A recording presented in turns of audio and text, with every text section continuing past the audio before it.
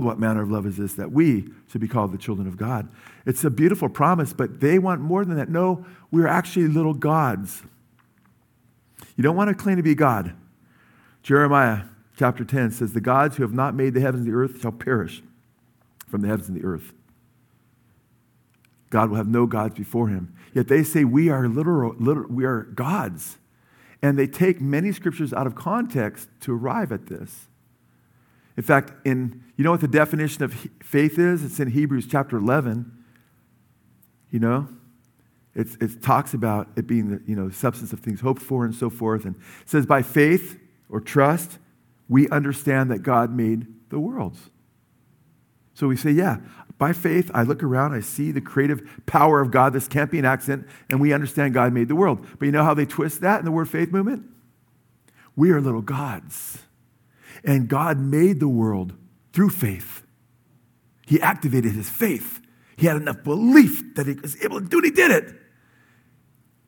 So instead of understanding how I think everybody's pretty much understood it through the centuries, it's by faith, meaning trust, understanding, leaning on the Lord, that we understand that God created the world. Hebrews 11:3. But they say, oh no, it really means by faith he created the world. We understand that. That's not what it's saying. It's saying we, by faith, understand that he created the worlds. Not that we understand that by faith, his faith power, he created the world. But that's how they twist it. And they say, and since we're little gods, which we're not, since we're little gods, we can create our own reality by believing hard enough. And since God spoke and said, let there be light, and there was light, as little gods, we can have enough faith and we can speak reality into existence. And therefore, we can create our own reality. Therefore, we don't ever have to get the flu, RSV, or COVID, or anything. We just say, I am not getting that in Jesus' name. And if we get it, we deny reality. That's what they do. Because it's called positive confession. You can't have negative confessions. You can't say, I'm sick, or I'm struggling financially, because you'll speak into reality. So even if you're sick, they're taught to deny their sickness. Many word faith teachers don't recognize it. This is more like Christian science than Christianity. And Christian science isn't Christian, and it's not science, okay? Because they don't even believe Jesus died for your sins. And they say that everything's an illusion, and sickness isn't even real. That's why many of them won't even take medication. Same with a lot of people in the word faith movement. They'll eschew medication. And it becomes a very, very destructive doctrine. That's why we have to be aware of what the truth is so we don't get snared by it. And then also we can help people, millions of people adhere to these doctrines. I had a lady visit the church and asked me to pray for her husband. And he was dying of cancer. He was, stage 4, ready to just go. And I went to Los Robles. I just met her. And she asked me to go and pray for him. I said I would. And then as I was going in there, I realized, because of what she was saying, she was totally into the word faith movement.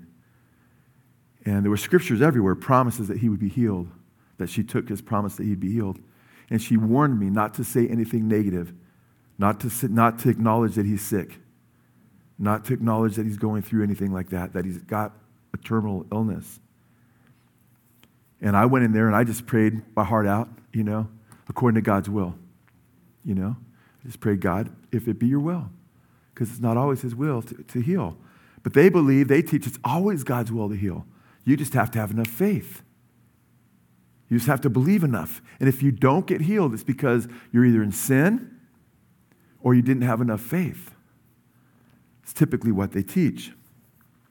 So as we look at the scripture, there's various scriptures on prosperity too that we need to say, praise the Lord for promises for prosperity, but we need to understand them in their biblical context.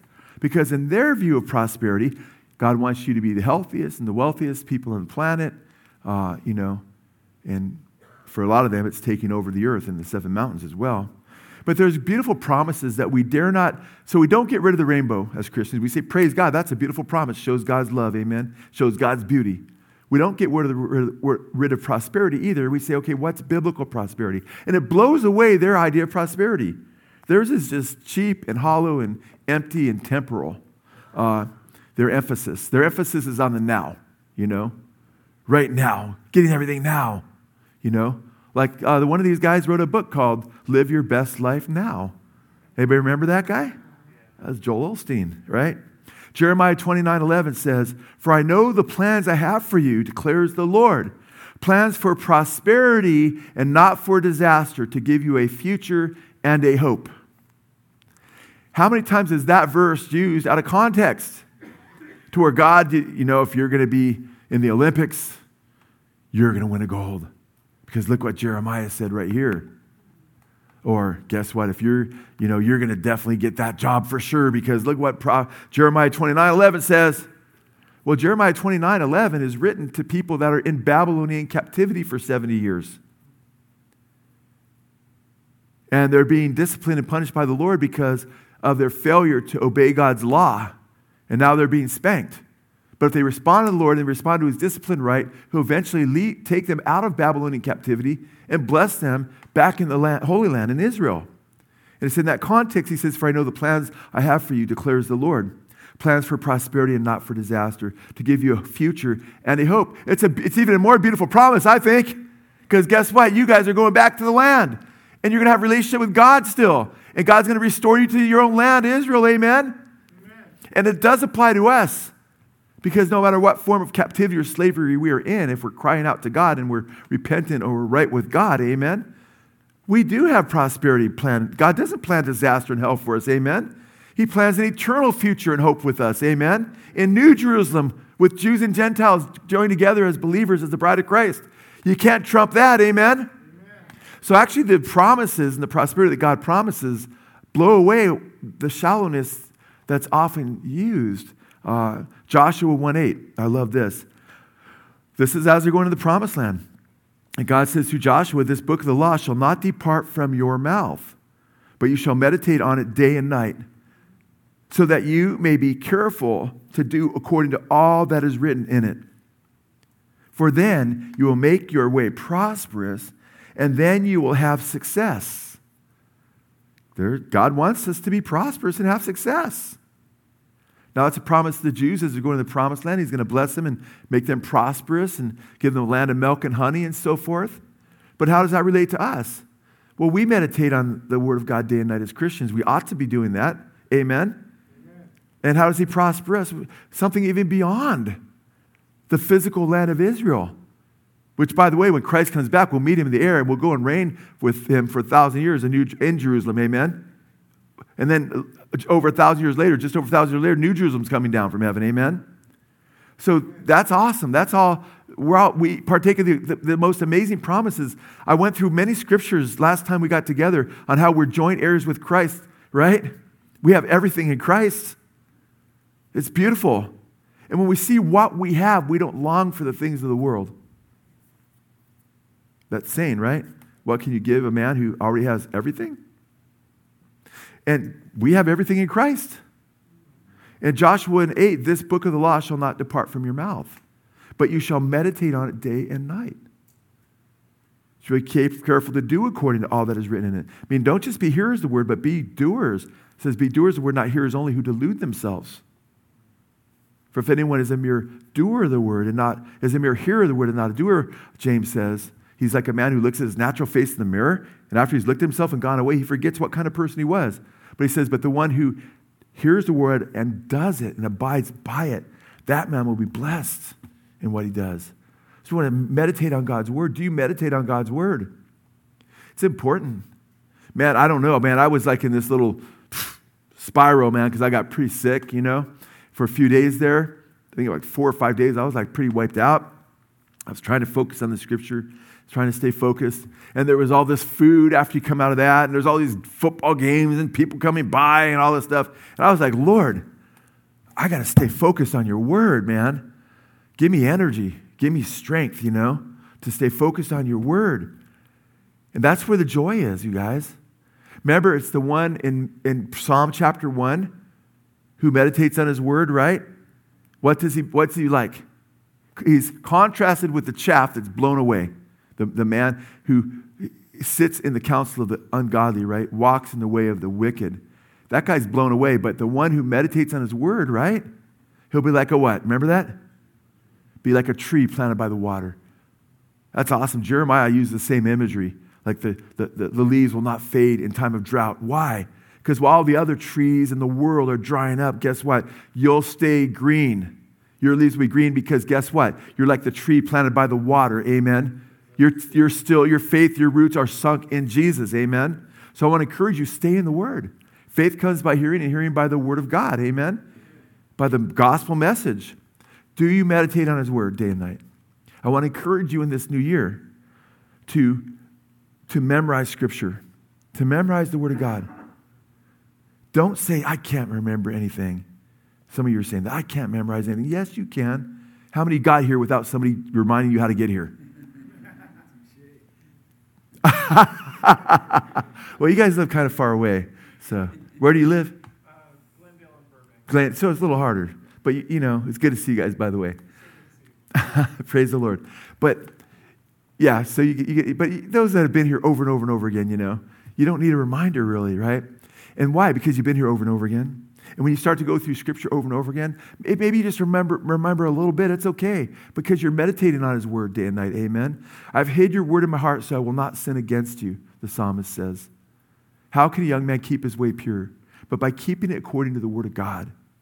So you need to be in the Word. You need to be staring at it, memorizing it, internalizing it, chewing on it like a cow. The word ruminate is related in the Hebrew to the word meditate. And cows have all these different stomachs, right? And they chew, and then it comes back up, and they chew, it comes back up, and they get big and strong. Cows, man, they give out milk and meat to the world, amen? I haven't eaten dinner yet, so I better be careful. But they give out good, tri-tips, they give out good ribeyes, what do you like, man, that's from the cow, Yummy. And they give out milk. I still drink milk after all these years. I used to play tackle football all the time without pads. Never broke a bone. I really think it's because I just got milk out of the womb and never stopped drinking it. Now, I'm getting old now, so I might get broken up now. But they give out milk and meat. Guess what? We give out, when we meditate on God's Word and we chew it, the milk and the meat of the Word to the world. Amen? So I want to challenge you this new year to start trying to memorize Scripture. Just a verse you like. You could memorize Jeremiah 29:11. Just keep in mind the context too, right? It's for I know the plans I have toward you, declares the Lord, right? For prosperity, right? Not for tragedy, right? To give you hope in the future. Such a beautiful verse. And I've looked at it in different translations, but this last year, I memorized the book of Jude, and I memorized James chapter 1. That was part of my devotion before the Lord was to memorize Jude, the book of Jude. And then and Jude's just one chapter, It's not that long. Although when I say it to Lisa in the car, she goes, that's a lot longer than I thought. I think it's like because, we're almost where we're going, or whatever. But I also memorize verses a lot, different verses, And so I'm saying that to challenge you. It's easier. I'm an incredibly busy guy, yet I'm able to do that. I do a lot of it when I'm sleeping. Well, I'm not sleeping, but I'm laying there, Pick your spots, When you're driving, I memorized so much Scripture when I was driving to work. When I used to drive a long way to work, I'd memorize the Word of God. Because you're driving. You're in a bunch of traffic. Instead of getting freaked out, upset. No, man, I'm with you, Jesus. I'm talking to you in prayer. Talk to Him in prayer. True prosperity is knowing the Lord and getting to know Him better, amen? And you know Him through His love letter to you, amen? You read His love letter to you, and you talk to Him, and you respond to Him. You say, Lord, praise you, And I love to read the Word sometimes and pray it as I'm reading it, Certain commands, okay, Lord, do that in my life. And it really enriches my time. And then sometimes I'll be going through James or Jude because once you memorize larger portions of Scripture, if you don't keep them memorized, they start to dissipate, start to go away a little bit. So you got to bring them back. But then I'd say, Lord, I don't want to just memorize it to memorize it. So then I'll say it slower sometimes. I'll say and think about because His Word it creates true prosperity in our hearts. Amen. So can I encourage you? I want to challenge you. Just take one verse. If you've never memorized Scripture, just take one verse. You don't even have to wait till January 1st, whenever, but January 1st, great. Just say, I'm just going to memorize this verse and write it down.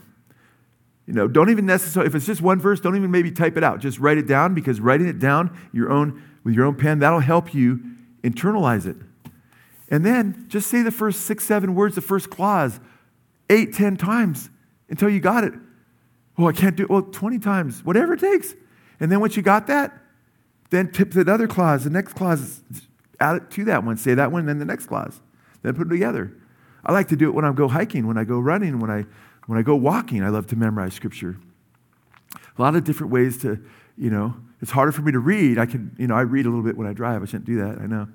But it's harder for me to read when I'm not the kind of guy where I'm hiking, I'm going to read a lot, but I'm going to memorize Scripture.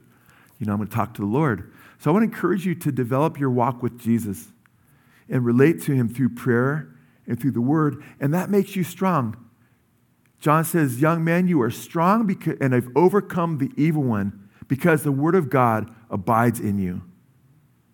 So this way the Word of God abides in you, and the spiritual attacks you go through this year, and you will have some. The spiritual trials you go through, you will have some. You'll have victory, and your leaves will not dry up spiritually. Amen? Because you're meditating on His Word day and night. I love what the Lord says, and you can go here if you want. Go to the book of Revelation. When you hit, then take a left. You'll hit Jude. When you're in Revelation, it's easy to find it this way, because I'm asking you to go to 3 John. Incredibly small book, right? Philemon and 3 John and Jude are like the smallest books in the New Testament among them. And in 3 John, in verse 1, John, the apostle, writes, he says, the elder of the beloved Gaius, I love John. He's called the apostle of love, amen? And he's talking to Gaius, a friend of his, whom he says, I love in truth. So he's telling Gaius, I love you in the truth, Gaius. And there's a lot of emphasis on love in John, a lot of emphasis on truth. And then in verse 2, he says, beloved. Now he's addressing probably the entire congregation that meets at Gaius' home, we believe. We don't know for sure. But they had so many home churches then. They didn't have buildings. They weren't using them yet because the church was so new. They had the upper room they used, but it was probably someone's upper room in a home, but it was a big room. But here, he says, beloved, I pray that in all respects you may what? Prosper. And be in what? Good health. Just as what? Your soul prospers. Now, this is interesting. These are the kind of verses that are used in the word faith movement to say, hey, look, God wants you in good health. He wants you to prosper. And what happens, we tend to steer away from these verses because they're abused, because they're used in an absolute sense, as though God wants everybody 100% healthy every moment, and ignores a bunch of other verses, right? But we have to also all Scripture has to fit into our theology, amen? Including this Scripture. And this is a beautiful passage. This is John, and his heartfelt, some that are against the word faith movement will say, well, this is just a greeting. It's not to be taken literally. No, I think that's another extreme. No, he does desire that Gaius prospers and that he's in good health. But notice the context. Beloved, I pray that in all respects you may prosper and be in good health, just as your what? Just as your soul prospers. Mentions the word prosper again. And by the way, the word soul in Greek is suke there. And the suke often is speaking of the immaterial part of our being, the spiritual, our spirit. James says in James 1, to receive the engrafted word which is able to save your sukes, your souls. So in the word suke in this context, it's definitely, I believe, speaking of the spiritual aspect of who he is. Suke doesn't have to always be speaking that way. But I do believe in this context it does, because he's saying he prays for him to prosper and to have good health, even as his soul prospers. So he's making a parallel with how his soul is doing, amen? The spiritual aspect of his being. And so the Lord does want us to be blessed, but at the same time, he also knows that we are going to at times have physical ailments, physical sicknesses. In fact, Paul said the inner man is being renewed day by day, right? But Paul said the outer man is what? Perishing or decaying day by day, because we have suffered the effects of the fall, whereby our bodies are decaying. And so we await a resurrection of our bodies. And guess what? Gaius and the brothers and sisters there that John is writing to will experience ultimately good health in the resurrection, amen? But it's great if you can have good health now too, amen? And I do pray. I pray that for people. I pray for the fellowship. I don't just pray for you spiritually. I know this is a fellowship. We have younger and older people, but as some people are getting older and people are all ages, I pray for the spiritual health, but I also pray at times for the physical health of my brothers and sisters here. And I pray that we'd prosper and be blessed. But at the same time, I also know what the Word of God says, and I bring all scriptures into my theology. So if somebody is sick or having a hard time going through things, I realize that's part of the life we have here in this world, and that we haven't yet received our resurrection bodies. And they says, for I was very glad when brethren came and testified to your truth. That is, how you are walking in truth. I love that. Now, what do you think is prosperity in John's mind? That Gaius has a big mansion on a mountain? No. What's he talking about? John says, he was very glad, he says. Why? When he heard that you were walking in the truth. Amen? When this congregation when he realized they're walking in the truth, John, that made him very glad. And then look at the next verse 4. I have no greater what? Joy than this, that you have the biggest camel and the biggest home in town. Is that what he says? No. I have no greater joy than this, to hear of my children what? Walking the truth. The church at Gaius' home. I have no greater joy than this, that they're walking in the truth. Amen? That's their prosperity. Amen? When my brothers and sisters, my children in the faith, those I've led to Christ, are walking in the truth, that gives me great joy.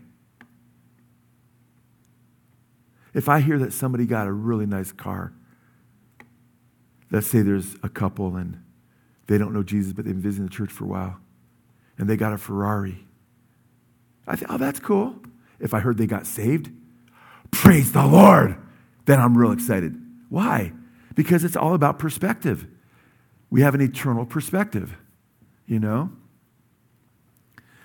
So it's interesting, the word prosper there, you know what it means in the Greek? Literally, it comes from two words, the word prosper there. EU, and we translate it in hodos, H-O-D-O-S. These two words brought together, literally the words speak of to help and the word road. The word road means to help on the road.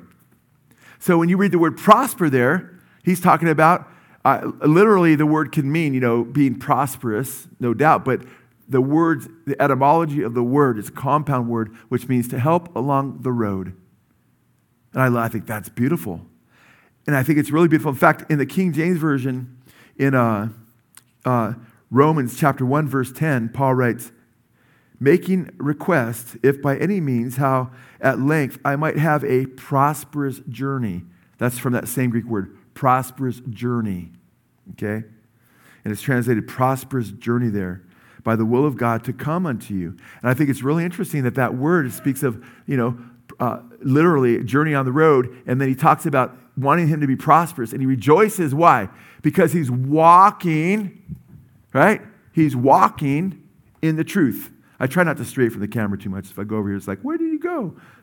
But if you're walking in the truth, you're on the road, You're on the road, right? And he's rejoicing because he's having true prosperity, which is walking in the truth.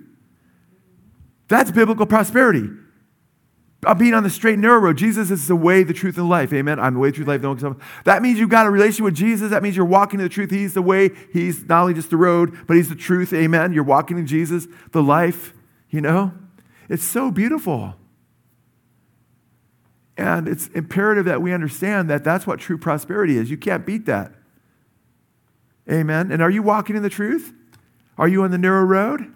Are you staying focused on Jesus and loving his truth? And well, praise the Lord, you're prospering.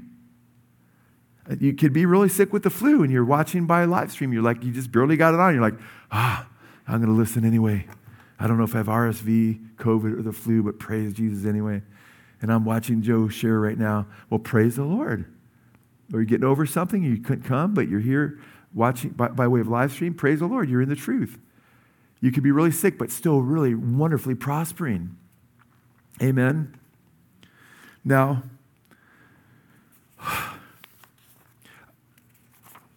I will not get through my notes today because I got through page 1. I've got like 24 pages, 23. I got it down to 23, but we're good. We're good.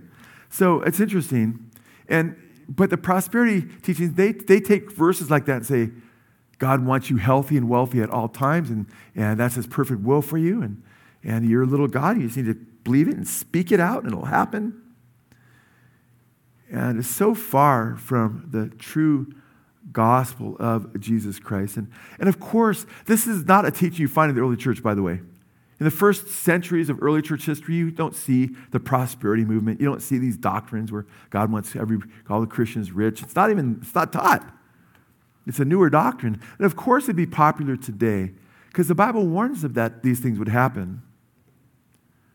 In fact, in Jude, he warns about false teachers who will creep in the church, who already were creeping in the church, but he talks about they turn God's grace into a license.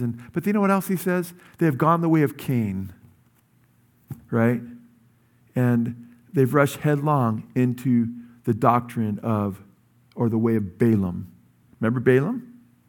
What was he about? Money. Remember Balak offered him money? And they perish in the way of Korah, he says. Or Paul in 2 Timothy 4. Preach the word in season, out of season, reprove, rebuke, and exhort, for the time will come when they won't heed sound doctrines, but after their own lust, they'll do what? With itching ears, right? They'll look for teachers to tickle the ears and tell them what they want to hear. That's why, books and CDs like The Secret, In the beginning of that, The Secret, there's a guy rubbing a genie, and a genie comes out and offers him whatever he wants. And of course, everybody just gravitates to that. And they say in the video, we believe you can become gods. Well, the Word Faith Movement is just teaching a Christian, so-called, it's not Christian at all, version of that. Listen to what the Bible says about these false teachers in the end times. 2 Peter chapter 2. In fact, you could go there. 2 Peter, if you want, chapter 2, verse 1. The other one was Jude 1:11 that I mentioned earlier. 2 Peter 2:1. But false prophets also arose among the people, just as there were also, or will also be false teachers among you, who will secretly introduce destructive heresies, even denying the master who bought them. Bringing swift destruction upon themselves. Many will follow their sensuality, and because of them, the way of the truth will be what? Maligned. Wow. Many. How many? Just a few will follow them? No, many. They'll have a big following. Many will follow their sensuality. And because of them, the way of truth, by the way, Christianity is called the way. Jesus is the way. Amen. Throughout the book of Acts, Christianity is called the way. Peter also, in 2 Peter chapter 2, verses 20 through 22, he talks about those, how it's worse for them if they had not known, then be better for them if they had not known the way of righteousness and then departed from it. So Christianity is called the way. So the way of truth, it says, will be maligned. And in their what? Verse 3, in their greed. It's about money for a lot of these guys. In their greed, they will exploit you with false words. Their judgment from long ago is not idle, and their destruction is not asleep. Having all eyes full of adultery, they never cease from sin, enticing unstable souls, having a heart trained in greed. These guys work their crowds to enrich themselves. Accursed children, forsaking the right way, they have gone astray, having followed the way of Balaam. There he is again. Not just Jude, but here in 2 Peter. Follow the way of Balaam, the son of Beor, who loved the wages of unrighteousness. You see that? This is all over the New Testament, warning about these false teachers who will be focused on money. We see the same thing in 1 Timothy chapter 6, verse 5. It speaks of men of constant friction between men of depraved mind and deprived of the truth, who suppose that godliness is a means of gain. In the NIV is actually a good translation there. It says they believe that godliness is a means of financial gain. That's Kenneth Copeland. That's Benny Hinn. That's Creflo Dollar. That's Joyce Myers. That's, T.D. Jakes. That's, Bill Johnson. They're up north in Bethel. That's Joel Osteen. They all teach variations of this health and wealth gospel, and they all cuddle together, birds of a feather. And then he goes on to say in verse 9, but those who want to get rich fall into temptation and a snare and many foolish and harmful desires, which plunge men into ruin and destruction. Verse 10, for the love of money is a root of all sorts of evil, and some by longing for it have wandered away from the faith. What? Some by longing for it have wandered away from the faith and pierced themselves with many griefs. That's sad. It leads people away from Christ because they get focused on money. And Jesus says you can't serve both God and money. You'll either hate the one and love the other. You love the one and hate the other. You can't serve God and mammon. So we want to make sure that money is not before God, and it's not even a close second. Amen. It shouldn't even be, it'd be so far away from your consciousness as far as what's important in life. Yeah, you need money, but the love of money is the root of all sorts of evil. And guess what? If you don't have money, you don't absolutely need it because God can use the birds to bring you food. Amen? He's done that before. But it's interesting when you look at the text here. It's the root of all sorts of evil. What's at the root of the sex trade? Money. What's at the root of people killing each other in the drug cartels? Money, right? It's at the heart of so much that goes on. So much of the wickedness that goes on. Illegal guns, money, all kinds of things. People are all about money, and it's really heartbreaking to see what's going on in the world that we live in. Now, we have a good God, right?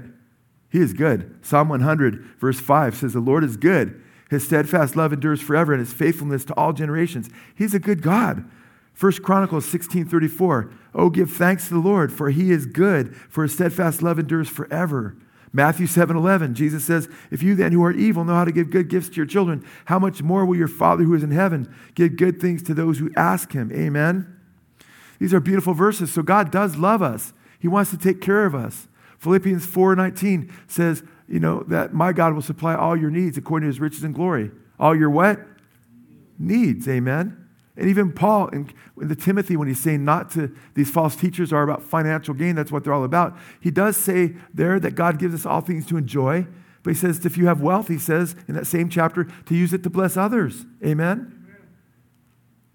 So he's a good God. He wants to bless us, and that's awesome. But he's a smart father. Amen. If we bless our children with too many material things, they could lose sight of God.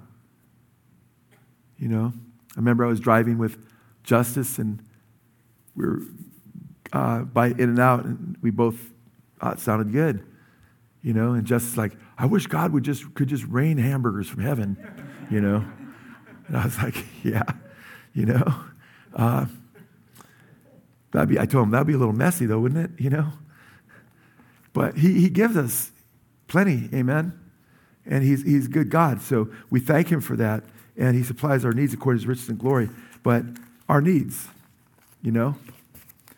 our wants can be very, very harmful. In fact, you have to look at scriptures and make sure they're in context, because a lot of the verses we're looking at are taken out of context. And when you have a text and you ignore the context, you take the text out of the context, all you have left is a con, right? You just have a con, and that's what they do. They take a text out of its context, and they leave you with just a con.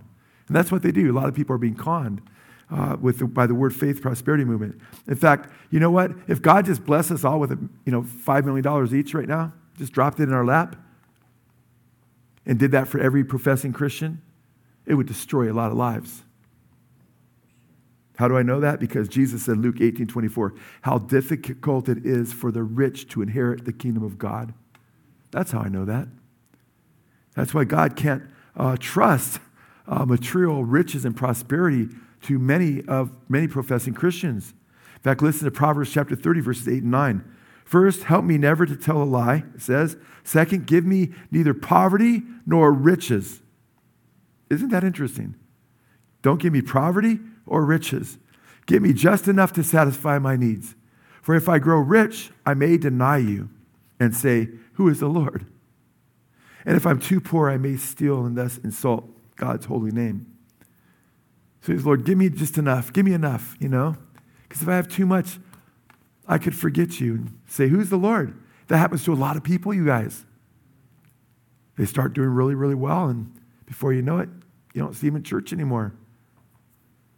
That's heartbreaking because and it doesn't just mean people that get a lot of money. It says, by seeking to be rich, Paul says in 1 Timothy chapter 6, many have plunged themselves into destruction. So a lot of these word faith people, they're not even getting rich because the word faith preacher is saying, give to my ministry, you'll get 100 times more. And they're impoverished because they're giving everything to this ministry. It's not even a church. It's just a guy that's got, more than one Learjet or whatever, but they're wanting to be rich, and things just, fall apart. Really, really sad situation. Now, it's not just riches, it's health. God you're always going to be healthy, no matter what. If you just name it and claim it and speak positively, remember your little God and just believe it, and you'll never get sick. You'll always be healthy. Well, Bill Johnson, one of the leaders, one of the so-called apostles of the Kingdom Dominion, 7 Mountain Mandate, name it and claim it, prosperity gospel group, right?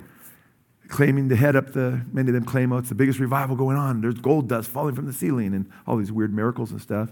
Well, Bill Johnson says it's always God's will to heal and that you should always be healed, And they teach, these word faith teachers, if you don't get healed, it's because you don't have enough faith or because you're in sin, as I mentioned. Bill Johnson says, how can God choose not to heal someone when he already purchased their healing? Were the stripes he bore only for certain illnesses or certain seasons of time? When he bore stripes in his body, he made a payment for our miracle. He already decided to heal. So if someone's not healed, according to Bill Johnson, it's because, you don't have enough faith or you're in sin or what have you. There's serious problems with this, Kenneth Copeland, one of the most, if not the most well-known word faith teacher, says, his Kenneth Copeland Ministries article states, how to get, the name of it's How to Get and Keep Your Healing. It says, quote, your days of sickness and disease are over. No matter how long you've been struggling, no matter how serious your situation, healing belongs to you. Healing is your covenant right. If you want it, it's yours. It's not up for debate. The problem is most Christians haven't truly believed it. There's a problem. Have you ever seen Bill Johnson? You ever seen him? He wears glasses. His eyes don't work without glasses. There's something wrong with that. Kenneth Copeland, he has a pacemaker. Nothing wrong with having a pacemaker for irregular heartbeat, But if it contradicts your theology, there's a problem, right? Because he's making people feel condemned. Kenneth Copeland and Bill Johnson both saying God heals, always heals. We believe God heals. We don't believe he always heals. But one has glasses and the other has a pacemaker, but they're making people feel condemned like they don't have enough faith or they must be in sin because they're not getting healed. And that has incredible repercussions. Incredible repercussions. In fact, it's actually really, really sad when I think about it because did you hear about Olive, a little girl named Olive? She was a 2-year-old little girl. Jay, you heard about her? Over at Bethel at Bill Johnson's church. And she was one of the singers, of praise worship leaders. It was her daughter. And she died. It was real sad. And then the mom was a singer in the church, left on Instagram a post on, Kaylee wrote, and I feel bad for her, but this is what bad theology does. We're asking for prayer. We believe in Jesus who died and conclusively defeated every grave, holding the keys to the resurrection power. We need it for our little Olive Elaine, who stopped breathing yesterday and has been pronounced dead by doctors. We're asking for bold, unified prayers for the global church to stand with us in belief that he will raise this little girl back to life. And there was a prayer for healing or resurrection, and days went by. Finally, they announced that they're going to have a memorial. But this is a belief that, Jesus defeated death. How he should raise her from the dead. How did she even get sick? Do we not have enough faith? And it's just really, really heartbreaking. In fact, I was reading another story, this was a really, really sad story. Wesley Parker, an 11-year-old boy with diabetes, But his parents, from word of knowledge, which they teach a lot in the word of faith when you get word of knowledge, believed that he wouldn't be sick, and were pretty much, he was supposed to be taking regular insulin shots. But the word faith movement, if you give shots, then you're acknowledging the person's sick. But you're supposed to deny that and not look at that as reality and believe they're already healed. And so I guess he stopped giving him shots, and Larry and Alice Parker intentionally withheld their son's insulin. And as a result, Wesley, he went into a diabetic coma. Sad. That's a little 11-year-old, the parents believed that in the prosperity gospel. And to give him insulin would be like making a negative confession, acknowledging his sickness, which they weren't about to do. And sadly, the little boy died. And Larry and Alice Parker were arrested and jailed, and charged with, convicted for manslaughter and child abuse. There's a Bible verse in Proverbs 14:12 says that there's a way that seems right to a man, but in the end, it leads to death. Brothers and sisters, our souls have been redeemed, okay? Our bodies will one day be redeemed too, but not yet. We haven't been resurrected yet, amen? We instantaneously receive forgiveness of sins, amen? But we don't instantaneously receive perfect health in a resurrected body. Paul says our inner man is being renewed day by day, but our outer man is decaying day by day. The Bible says we've been saved, Ephesians chapter 2, verse 8, right? But the Bible also says we're being saved. The Bible also says that we're being saved, 1 Corinthians 1:18. The Bible also says we will be saved, 1 Corinthians chapter 3, verse 15, Matthew 24:13, many other scriptures. And the scriptures warn that we're awaiting the resurrection of our body. It says in Philippians 3:20 and 21 that we are citizens of heaven, and we await the resurrection of our bodies, whereby he will exert his power and make our bodies like his resurrected body. That's a glorious promise. We'll be changed, we'll be transformed. That blows away a temporal hope. Even if Olive was able to be resurrected, well, that would have been awesome, but it would have been temporal, right? Far better. I'm saying the prosperity we have in Jesus is far better than what the prosperity movement preaches. We have an eternal resurrection. We will have no more death. Amen? We have no more sickness. As far as riches go, we have what Jesus called in Luke 16, the true riches that the Father will entrust us with.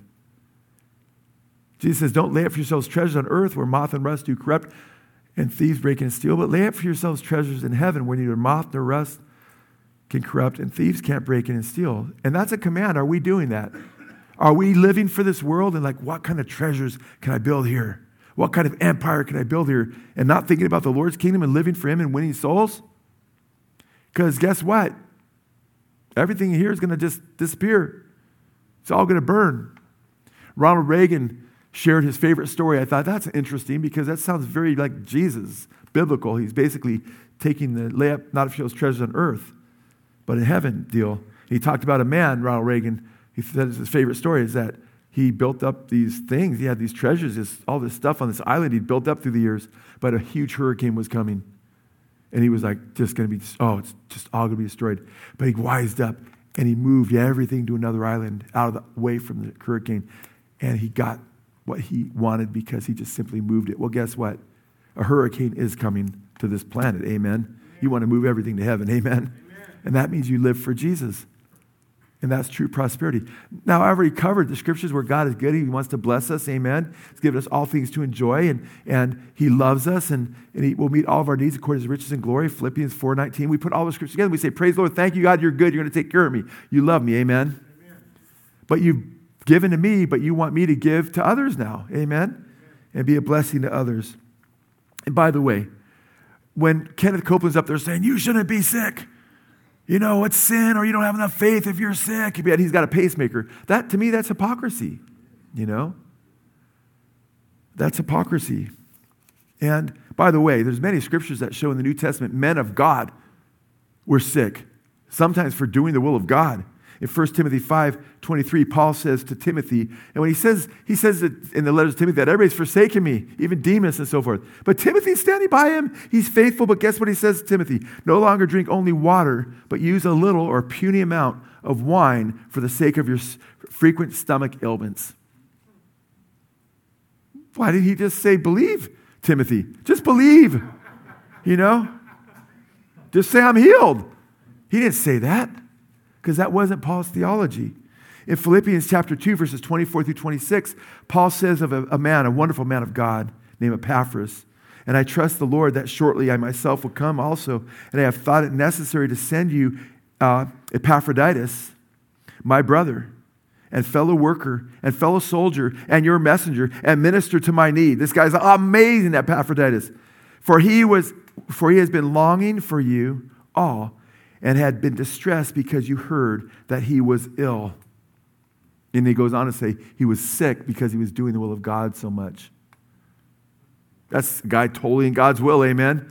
And Paul just multiplies the praises, about him. Paul himself, in 2 Corinthians 12:7, he says that he has a thorn in the flesh, a messenger from Satan that beats up his flesh. People wonder what he was talking about. I can't be sure, and I'm glad we don't know exactly, because that way we could all identify with that. Amen? We've all had something, some kind of ailment, some kind of thorn in our flesh. And Paul said God used that thorn in his flesh to get him to depend upon God's grace. When you are going through something that's harsh, you're like, man, why do I go through this? Or why am I in this set of circumstances? Or why am I dealing with this body ailment or whatever it is? Paul goes on to say that his grace is sufficient, that Jesus appeared to him and said, my grace is sufficient for you. He said, I prayed 3 times the Lord would take it away. And Jesus appeared to him. You know what he said? Jesus didn't say, Paul, all you had to do is name it, claim it. It would have been gone. No, he didn't say that. Not even. He said, my grace is sufficient for you. And Paul said he realized that God allowed this messenger from Satan to buffet him, to beat him up, so he wouldn't be lifted up in pride because he had so many revelations. He wrote half the New Testament. And they'd stay humble before God. God used it in his life. In fact, you know what's interesting? In Galatians chapter 4, this might have been part of his thorn. Verse 13, it says, but you know, Paul wrote to the church of Galatia, it was because of a bodily illness that I preached the gospel to you. I love it. It was because of a bodily illness that I was able to preach the gospel to you. He's a glass half full kind of guy, Paul was, okay? And he said it's because of that bodily illness. You know what? When he's in the prison in Philippi, or the Roman prison, writing the Philippians, he's in bonds. He's in chains. Yet he has the most joyful letter. Yet in chapter 1, he says that this has happened to me for the furtherance of the gospel. Definitely a glass half full kind of guy. Because he's saying, guess what? God's taking these circumstances and he's using it to his glory. Why? Because Paul's the one that said in Romans chapter 8, verse 18, these present sufferings that we go through here aren't worthy to be compared to the glory that we revealed. And in verse 28, he goes on to say a little bit later that God works all things together for the good for those who love him and are called according to his purpose. Amen? Hallelujah. So he's giving us a hope in the future.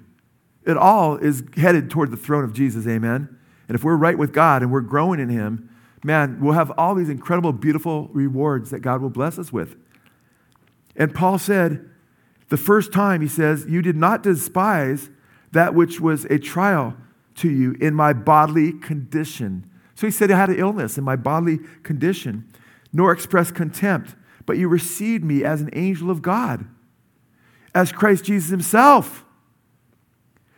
Then he says, where then is the sense of blessing you had? For I testify about you that if possible, listen to this, if possible, you would have torn out your eyes and given them to me. Isn't that interesting? Paul says, I testify that you would have, if you could do it, if you could transplant your eyes and given me your eyes so I could see with them, you would have done it. Why would Paul say that? Maybe because in Acts chapter 9, 8, on the road to Damascus, he was blinded when he saw Jesus. And he was healed. He could see. But he probably could see poorly. And I think that's the case because in chapter 6 in Galatians, just a little bit later in verse 11, he says, see with what large letters, not see what a large letter I wrote, but see with what large letters, plural, I have written to you with my own hand. And Paul had a amanuensis. An amanuensis is like a secretary that wrote like Corinthians, wrote some of his letters for him. And then Paul said he would sign his letters with his own hand. But he's writing with big letters. Why would someone write with big letters and say to somebody that you were considered about my bodily illness and my bodily condition? And instead of treating me as repugnant, you treated me like an angel, and were willing to even transplant your own eyes and give them to me if you could. I believe Paul had eye problems. I believe Timothy had stomach problems. I know he did. That's why he says, take a little. So in Scripture, even in the Old, I give you a bunch of this. We could just spend our whole time on this. We could have, but we didn't need to. So I just gave you a few examples. But God doesn't promise us perfect health here, amen, and perfect wealth here. He does promise to meet our needs according to His riches and glory. He does promise that we will have a future resurrection. All this blows away everything that the world has to offer, amen. And there are so many scriptures that are just totally wrested from their context. It's like, and a lot of them are saying, no, we should all be doing miracles. You hear that all the time. Every Christian should be doing miracles like the apostles and like Jesus. Because Jesus say we do greater works than Him. He didn't mean greater in quality, by the way.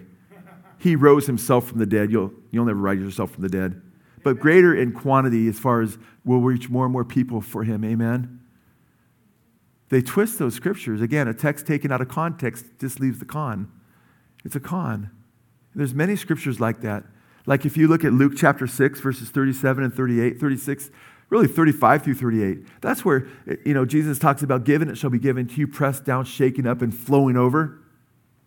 I used to say that when I was a young Christian, and my friends, we'd be just, I was 18, 19 when I got saved at 18, 19, 20, I started hanging out with other believers, and I'd quote that scripture to them. God bless you, man. Bless you, and to the max and overflowing. That was my way of, in those days, was kind of paraphrasing that, And I never thought, may you get a big old home and always be. No, just more of Jesus, man. I knew what that meant. And they'll say, no, it says given, it'll be given unto you. Pressed down, shaken, flowing over. So, in fact, one of the most popular word faith prosperity teachers is Joseph Prince. He takes that verse and says, people say that we're trying to give to get. He goes, but the Bible does teach that because it says right there, he says, give and it shall be given to you. Pressed down, shaken up, and overflowing. So if you give, He'll give you more. And they teach it often like you give $10, you get $100. You give 1,000, you get 10,000 back or whatever.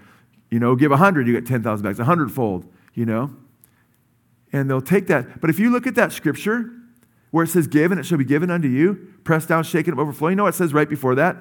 Love your enemies like your Father loves His enemies. Be merciful to them and forgive them. Be mercy and you will obtain mercy. Give and it shall be given unto you. Pressed down, shaken up, overflowing. He's talking about giving what? Forgiveness, mercy, love. That's the context. Let's go read that later. Didn't have time to turn to it. Luke chapter 7. Many verses like that get just totally twisted out of their context. And so it's important to understand, well, why did Jesus do all the miracles? I mean, doesn't He want everybody healed? When Jesus healed the paralytic, and they said, who is this man? And then He tells the man, your sins are forgiven you. This is in Mark 2. Okay, it's also in the Gospel of Luke, I think, chapter 6. You know why He did that? Why He healed so over and over again? We're told to confirm who He was. In fact, Jesus says, if you don't believe me, He says, but if I do His work, meaning the Father's work, believe in the evidence of the miraculous works I have done. That's John 10, 37 and 38.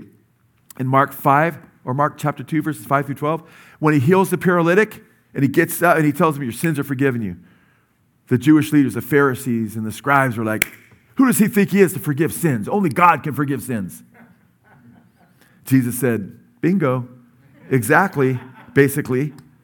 And He says, to show you that the Son of Man has the power to heal, the authority to heal. To show us what?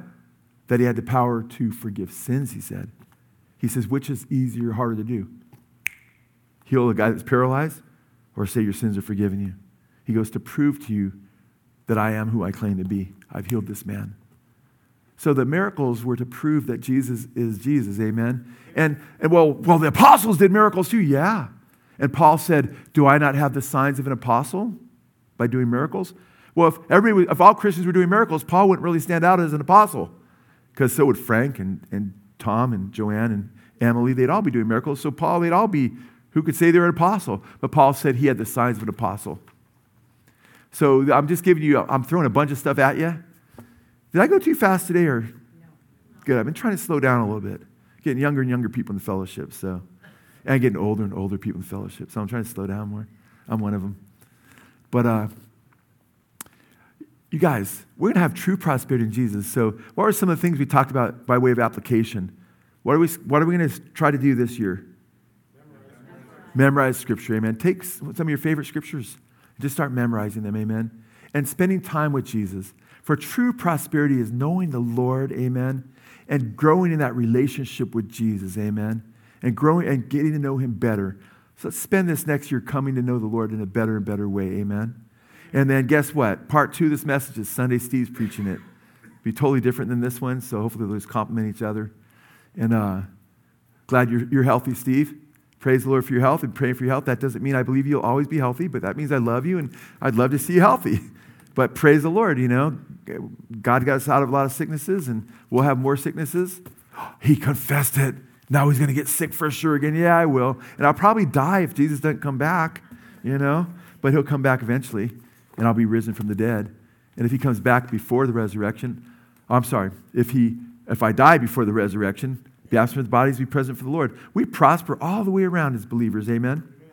True biblical prosperity is spiritual. And guess what? Mansions, I didn't have time to talk about that, but how do you beat heaven? Eye has not seen and ear has not heard what the Lord has prepared for those who love Him. Amen? I don't care what you live in, what you drive. I'm going to be riding a horse that flies. Okay? So what we have, it just blows away anything you can dream up. Amen? In this world.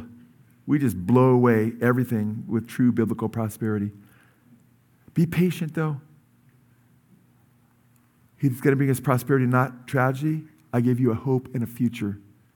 Not all right now, but praise the Lord for what we have now. And by the way, we've already all received the greatest gift we could ever receive. That's receiving Jesus as our Lord and Savior. Amen. Can we all please stand? Father God, we thank you for Jesus, and we pray if there's anybody here who is not saved, who doesn't know Christ, anybody maybe watching that's part and caught up in the word faith movement, the prosperity gospel, that you've just had tune in. And I just pray that you speak to their hearts and let them know you love them and that you're using this perhaps to convict their heart and show them your love for them and draw them away from that false gospel to just embrace Jesus and His word in purity and truth. And for those who don't know Jesus and haven't been saved, I pray that you'd help them to put their trust in you now. Their trust in what your Son did, who died for our sins, who rose again and conquered the grave. And through faith in Him, we receive the gift of eternal life. We thank you so much for that. We love you, Father, so much. And we do thank you indeed for Jesus Christ, the greatest gift that anyone could ever receive, and that we've been able to receive Him. And we put our trust in Jesus. We thank you now and forevermore. And we thank you that you said we get not only eternal life in the future, but brothers and sisters and 100 homes now. Not 100 new homes as real estate magnates like Donald Trump, Lord, but all kinds of brothers and sisters that know you, and we've been welcomed into each other's homes with hospitality and been given a family because we believe and belong even now to the family of God. We give you thanks, Father, for your great goodness. And we give you a clap offering, give you thanks for your love for us in Jesus' name. Praise the Lord. Let's give praise.